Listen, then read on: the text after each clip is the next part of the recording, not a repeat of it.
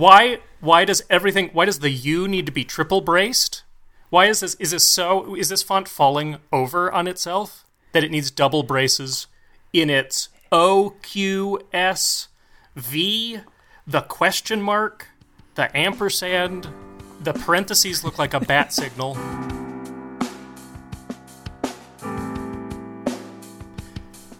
Hello everyone, and welcome back to the Interrogang Podcast, your weekly shot of typography news and notes, where we'll share with you some new type releases from the past week and what has got us thinking in the world of type, design, and creativity. The Interrogang Podcast is an extension of Proof & Co., a website dedicated to the ever-changing landscape of independent typography and bridging the gap between type designers and type consumers through insightful content and research.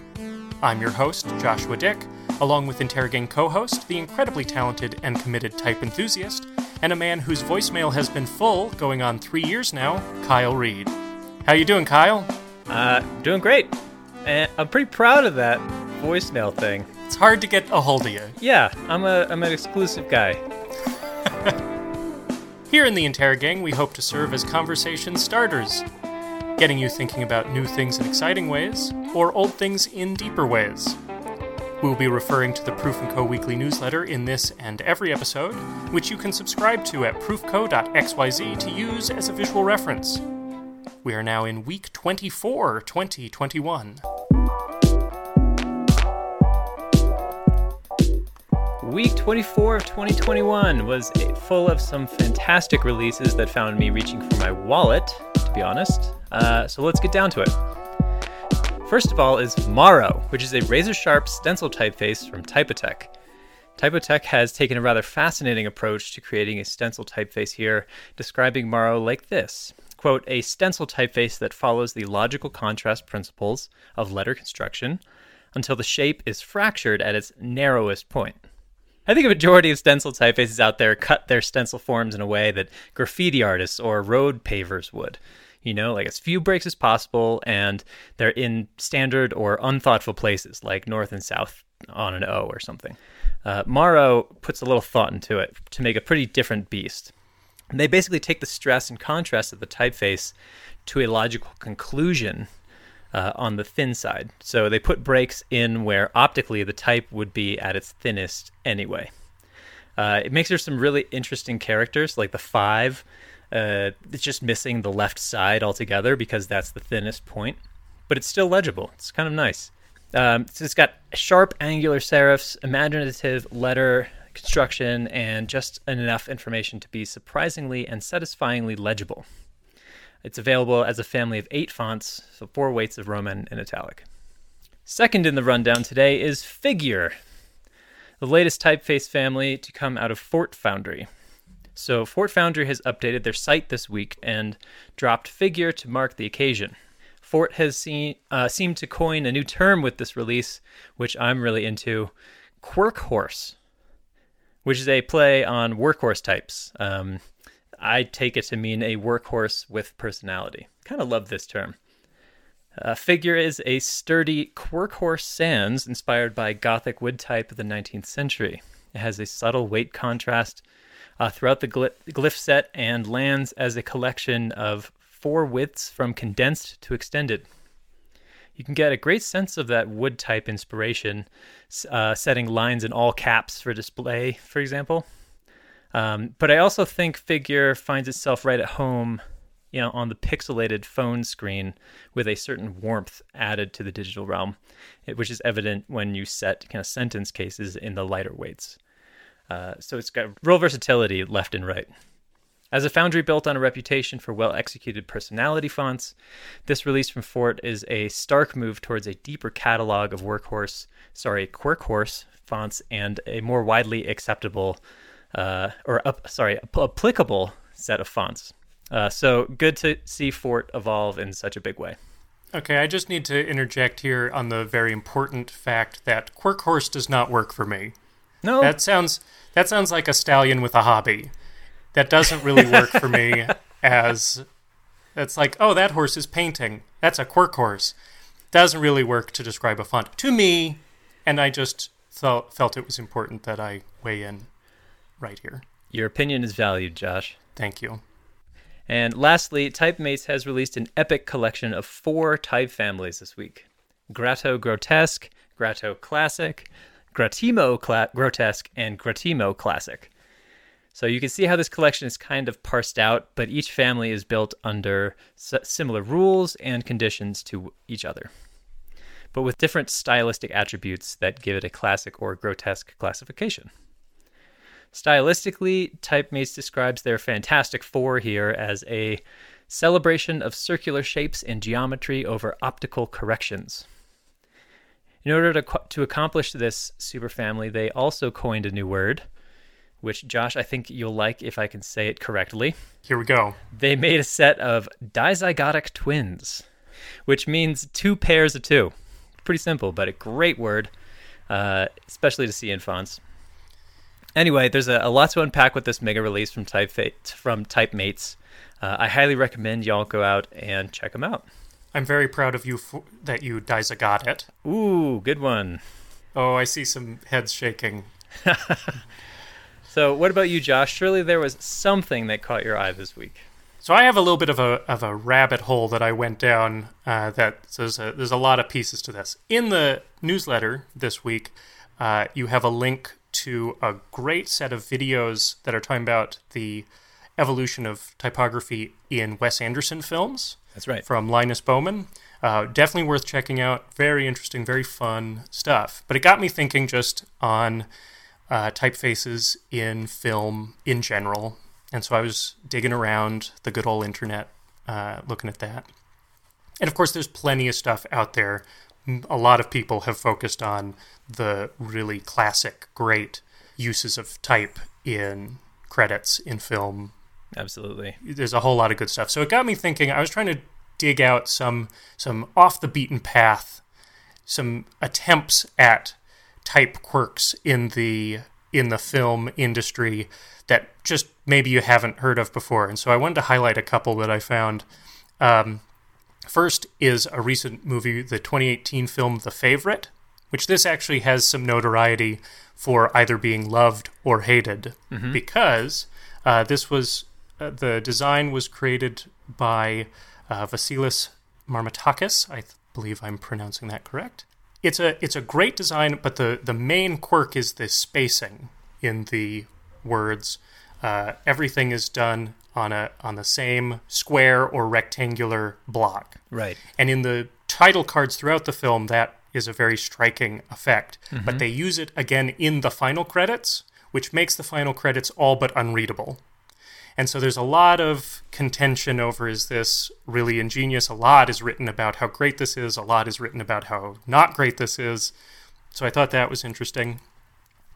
The next I wanted to highlight, I discovered from one of my favorite TV shows, Mystery Science Theater 3000. They did a film once called Deathstalker and the Warriors from Hell, a 1980s sword and sorcery fantasy film that is... a film you can go out and rent, I think. I'm sure you could buy it for $1 and a nickel. And it's not a great film. And the font used in the opening credits is bonkers. And it's an attempt to do too much and tell too much. And I did some digging. It's a font called Primitive, and I do encourage everyone to look for it. It takes every capital letter and double or triple braces it. It has weird lumps and tumors throughout its entire library of glyphs. It's not great, and it's barely readable for this attempt to be this grand design that it just isn't. And then the third example I wanted to bring up is a very recent. I've been enjoying the new Marvel show Loki. Second week in a row I bring up a Marvel property, so tells you what I'm into. And so this has also been a little contentious, I know, in the type community. But I want to say, so I've been watching it, and in the opening titles, when it brings up the word Loki, it spells it out, and the letters are constantly changing, and they never match each other. Not just moving, but changing styles completely. Weights, time periods, yeah. Weights, and the L is always different from the O, from the K, from the I. And I think that I was watching this and thought that was a really cool way for typography to be part of the story, telling the story. Yep. Spoiler alert, Loki is the god of mischief. He's traveling through time in the show. We don't know what he is, where he is, when he is. So it's kind of cool that we don't know where or when what the typeface in the opening credits is going to be. And so I looked this up, wondering if someone had written about the fonts used or any of that, and discovered that there is vitriol in over this logo. To be fair, from when they released it in 2019, perhaps the mood has changed. Yeah. But I was very surprised, and people calling it an abomination, and there are plenty of memes, and I do recommend Googling the Loki logo memes. They are very funny, but there was a lot of hatred towards this idea that the design is so chaotic. Yeah. And they felt it not a worthwhile reason that he is the god of mischief to justify what they were considering such a horrible design faux pas. And so that just surprised me because I come down on the side of I think it works. Yep. So those were my discoveries of some fun, off the beaten path, and perhaps works or doesn't work, but it tried something bold that I found in film. That's obviously far from an exhaustive list, but just some fun ones. Yeah, and I think the key phrase that you just used was they tried. They tried something new, put something out there. Whether it falls on its face or is a huge success, depends on a lot of different things, especially in each of these cases. But, there is something to be said for not only pushing the bounds, but breaking a couple of rules.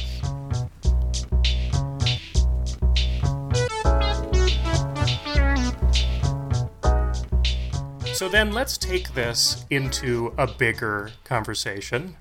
Kyle and I were talking about this, and we were wondering about just this idea of rule breaking in typography. When it's okay, when it's not, is it ever okay? Is it just downright ignorant? Mm-hmm.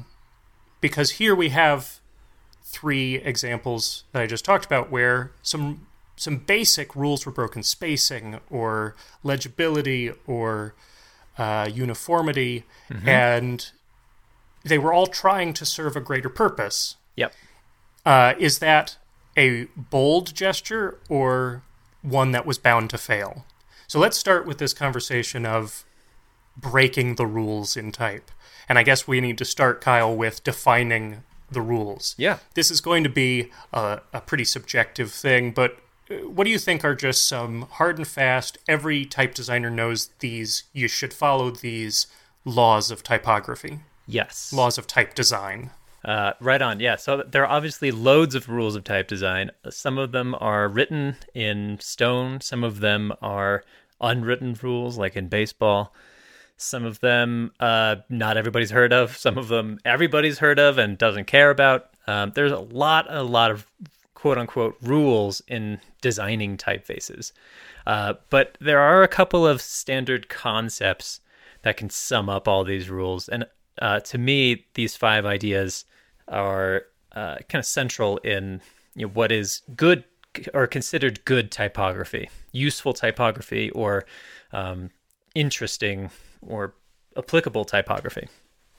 Number 1 is uniformity. I think it's pretty well known that when you're making a typeface, you're making a set of letters, not just a set of beautiful letters. I think that's a Matthew Carter quote, and I probably botched it, but there is, uniformity is at the heart of a typeface. Lettering, you can go crazy on each letter and be something totally different, but the consistency to a line of text is what makes it visual language and not just fancy writing. Number 2 is spacing. How those uniform black on white or white on black forms end up next to each other creates a relationship. And, spacing is just as important as creating the glyphs themselves. So that's something that a lot of people mess with, Some people see that as a rule to be broken, but spacing is an inherent part of typography that you just can't ignore. Third is legibility. This is obviously up for a big debate. I think there's a lot of people out there that don't care that much about it. Graphic designers especially have this debate over whether a typeface can be used legibly. But in this context of creating a typeface, legibility is kind of core and important. So your font is something that ultimately wants to be read. So legibility and readability are core tenets. Communication is number 4. How you're communicating is just as important as what you're communicating. And how you're communicating is the job of the typeface. What you're communicating is the job of the writer. So when designing a typeface, you have to be responsible for that, how the language is being communicated side of that equation. And lastly, attitude or style is something that I think I would consider a core rule for typography. We have loads of genres. A lot of people try to classify fonts all the time. There's this human desire to organize and categorize the wide width and breadth of typography. So when you're designing a font, attitude of the letters, the style of the letters, what genre you're in, that's a core rule. And when any of these 5 principles of type design are broken, you can start to either get something really great or you can start to get something really ungreat. And there are some graphic designers out there that have made their name off of breaking all of these rules. And there are lots of people out there that really respect when all of these rules are followed to a T. So, right. Yeah, it's a full set. I think a good place to start with if we're talking about rule breaking. And we've seen, even in the past 15 weeks of doing this podcast, examples of, if not breaking these rules, pushing on these rules. Yes. We've discussed different fonts. We discussed DJR's Extend-O-Matic, which was pushing the boundaries of what you can do with a variable font. Spacing. My old friend Nouvelle Noir, which admits it's not legible. These are examples where the creator of these fonts is making it clear that we're seeing what we can do and push the boundaries. We're not just breaking the rules and saying we're good. Right. So if we're looking at, say, using the example of these movie fonts or show fonts that I brought up, which we will have a link in the newsletter to screenshots of these so you can see what we're talking about. Are these risks worth taking? Because obviously, as we see with these, if you take these risks, you're going to get some crap because the internet exists. And obviously they got away with it. They were in the final product. But is that a risk? Usually, is that a risk worth taking? Yeah, this is something that is important to address. Right now, we're talking about people who use type as opposed to design type. And each one of them addresses those 5 principles that I mentioned in their own way. But in the case of Loki, that was the designer choosing on a conceptual basis to break a couple of rules on how they were using typography. And we can have a totally separate conversation about folks who design typography and try to break the rules. But these cases are really good examples of. Yeah, let's stick with use as our base for this discussion. Exactly. So yeah, it's true. You have to consider, are those risks worth taking when you're looking at typefaces and how they're communicating? Josh, we kind of broke it down into the core question at the core of this other bigger question, which is rule breaking courageous? Is it hubris? Or is it stupid? That's right. I think this is a core question. I think this even moves away from use of type and is basically a good question to ask yourself in any facet of life. Is your choice to break the rules courageous? is it hubris, or is it just plain stupid? Yep. So what would you say, either talking about your personal view or however you want to frame this, but what do you see rule breaking as? I personally see it as courageous if, and I have a clarifier on this, if you have the skills to back it up. Right. If you're operating outside of your scope of ability, it's probably stupid to break the rules, because you're probably not doing it with any deft level of skill. But I personally think rule breaking is there for a reason. It's rules are made to be broken. I do believe that is an idiom that you can kind of harness and own. And it takes courage to say, I'm not going to do things the way that they were totally outlined to do. But yeah, you have to take stock of your own skill set and say, can I actually land that plane? Can I get that done? Right. When we're talking about the use, and particularly the use, say, in film, it's really about serving the greater purpose of the story you're trying to tell. You are part of that enterprise to tell the story, which is why I like the Loki example. I think it's a cool way for typography to be part of the game. Yes. And in that case, I would classify that as courageous because it's not a conventional choice. But it is something that's striking and obviously getting people talking. At least It's getting us talking. Yeah, all those people talking out there who were in revolt of it would have you think that it was stupid to break those rules. Right. But only in retrospect or in the presence of total context can you really make that judgment. Right. And so when you're using fonts, you are making design decisions. You are Exactly. And that's the real key, because that's part of, I think, my frustration too, seeing the animosity towards the Loki design when it came out. Yeah. It seems pretty simple to ask the question, okay, why would they do this? Right. And still, you may to this day say it's not a good enough reason to say he's chaotic, he's all over the place, and so the fonts are too. I buy that. That's maybe might be a little on the nose, but might it be works. a little on the nose. But at least you can answer the question, why did they do this? Yes. There are examples, plenty of examples, and I think even the other two that I highlighted, the Deathstalker and the favorite one, are harder to answer the question, why did you do this? With the favorite in the end credits, you completely remove legibility. You completely take away from the work of the people on the film because we can't read their names or their jobs. Yeah. So you're not serving the greater purpose.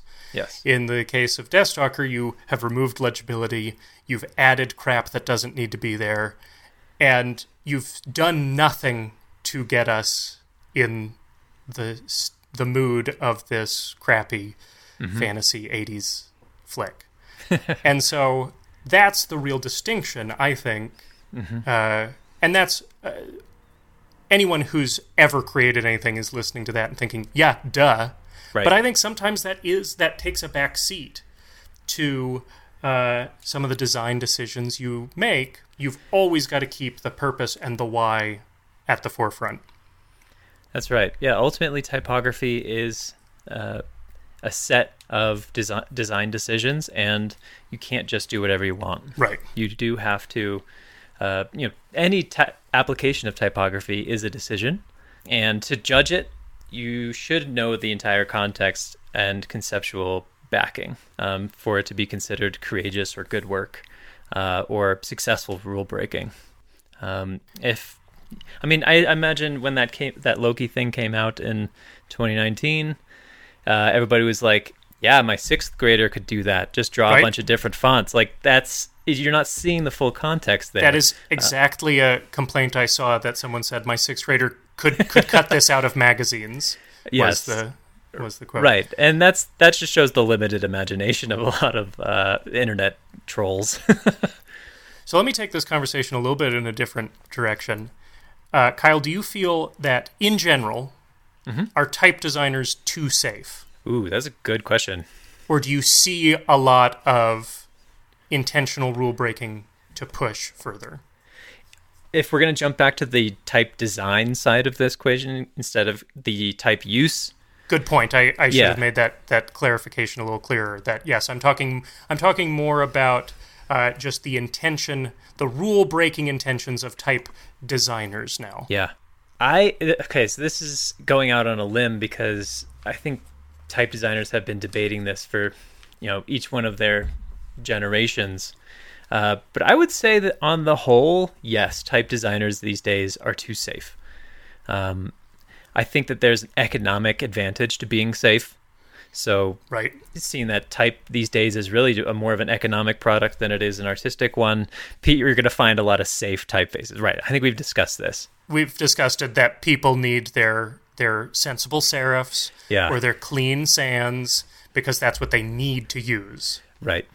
But, you saw a lot of typefaces back in the 20s, in the 30s, even in the 60s, and then in the 70s with photo lettering.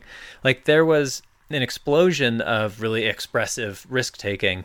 And I think we're on the cusp of that. So not everybody is a safe, uncourageous designer. But I think we're about to see, how courageous type designers can be. There's been some kind of permission given in the last few years to let people start to be adventurous again. It's kind of exciting. Do you think, and again, this is coming back to type design, is the greater risk being too careful or being too crazy? Yeah, that's a really existential thought. I think the greater risk is to be too careful. I think when people see adventurous type design or adventurous creative work of any kind, they can at least see it and respect it as being, okay, they put themselves out there, So when someone sees a piece of very unadventurous type design, completely forgettable, that's just unfortunate. So the greater risk to me is not being risky enough. I might argue the other side on that one, in that I guess it's how you define risk, which we don't have to go into a bullet point of how we define risk. Yeah. But if you look at something that's too crazy, if you make something that's pushing on these rules, people are going to notice that. Like I said, you're gonna hear it from the internet, from Twitter. You are putting yourself out there to hear about all the ways that it doesn't work or it blows. If you're too careful, if you're really aiming for usability and risking being bland, well, someone's going to see that and be like, okay, I can use that. So I don't know where I see as much risk to, even if I'm doing what's already been done, it can be used. Whereas if I push myself into something that I don't know if this can be used, I hope so. I hope it is the next big thing. But if it isn't, then it's just not going to go anywhere.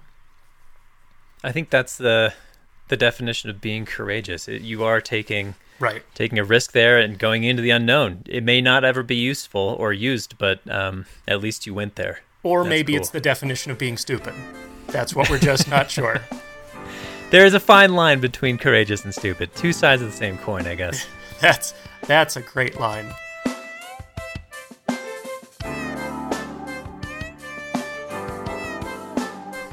That's it for this week's Interrogang. Special thanks, as always, to Tech Master Andrew Spheris, and extra special thanks to Eric Reed for editing assistance on this episode. Original music featured throughout the episode was composed by Andrew Spheris.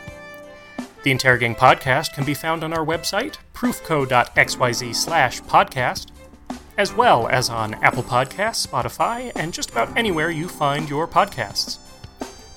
If you want to receive more type news and notes, head to our website and subscribe to the weekly newsletter.